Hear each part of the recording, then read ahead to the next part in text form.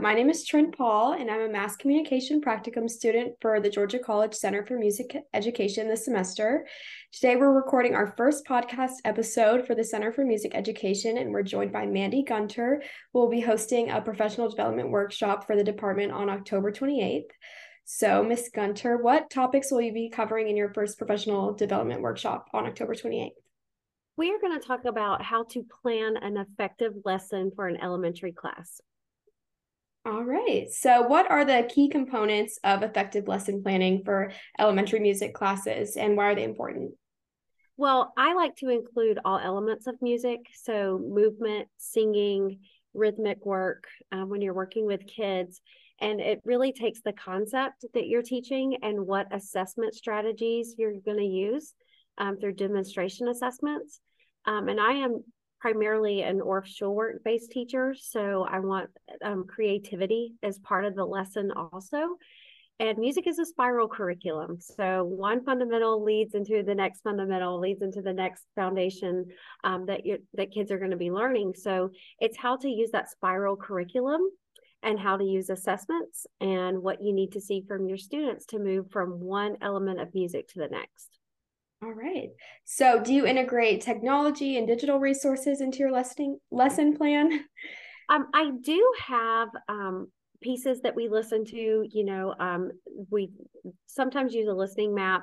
I do have listening maps to be seen and visuals to be seen, but I don't rely heavily on the use of technology in my classroom through composing, because I want students to do that naturally on instruments.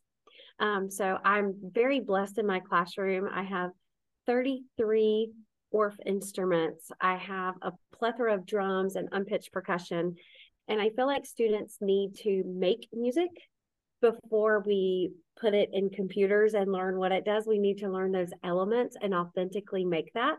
So technology is a part of my lesson, but it's not the whole part of my lesson, if that makes sense. Yeah. Okay. So, what considerations do you take into account when planning activities and exercises that cater to students with varying levels of musical ability? So that's why it's so amazing to meet students where they are and to have all of those elements that we talked about with movement, with singing, and with instrument playing. And that creativity part comes out, because you're going to hit one level of learning through all of those in your classroom. So I find that it's easier to just make sure you're, authentically connecting with students and authentically making music. But as you're planning and using all of those steps, it's going to be a great lesson.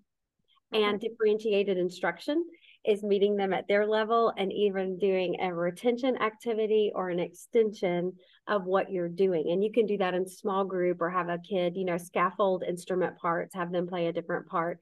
But as long as you know your students and you're following their IEPs, that's how you get it done. Right. So, what tips or practices do you have for managing time and classroom logistics effectively, especially when dealing with younger students? It's all about setting up the expectations and the framework for your students. So if I want them to do a movement activity, of course, in my brain, I know that that's probably going to go to instruments, or it's going to be added to a different piece, or I'm assessing steady beat. So it's knowing how to have your students come in. It's knowing the structure of your classroom, how you have it set up. Are your instruments readily available for students to use? Do you have your movement space set up correctly? Are your visuals, are they already ready? Because you can't lose any moment of instruction in your classroom. And it's also how to set up transitions. So for a lot of my music class, I'll say, this time I want to see, I don't call it locomotor movement, we call it pathways. I want to see a pathway on steady beat. And at the end, I want you to be here. So you're giving them another way to practice what you're doing. And you can use your locomotor and non-locomotor movement. But when you have students do transitions, you're also taking out all of those variables to make your class go very smooth. Right. So, could you think of any specific challenges you've encountered when planning or preparing for elementary music classroom and how you've overcome them? Well, I have found knowing the activities that you want to use. And the concepts that you want to teach can be used with a different range of activities. It's finding authentic activities that are really great. So I find that going to professional development through workshops, through conferences, taking webinars, making sure that you're staying on the cutting edge of what current research is being said about this practice, taking classes during the summer and exposing yourself to a wider range of teachers will also help with being current in what to do in your classroom, and never lose sight of being a student, because to be a great teacher, I think you have to be a lifelong learner, and that means learning from a vast variety of different educators. So as you are going in and finding new resources, you can bring those back to your classroom. A difficulty can be how to adhere to all IEP plans, individual education plans in your classroom. But if you're going to the professional development, if you're seeking out help in the community going, I have a student that has this disability, how can I help them overcome and master this skill that I need them to learn? You're going to have a lot better help. And then you have collaboration groups across the nation. And so I find that that really helps, but you have to do that as the teacher. You have to take that on, and you have to take the initiative to find these avenues. Yes. So what advice would you give to a new elementary school music teacher who's just starting their career in terms of planning and preparation? I would say get to every workshop that you can, because again, I want kids, and when I call them kids, I'm new to the classroom, new teachers, exposed to many different teachers like we just talked about.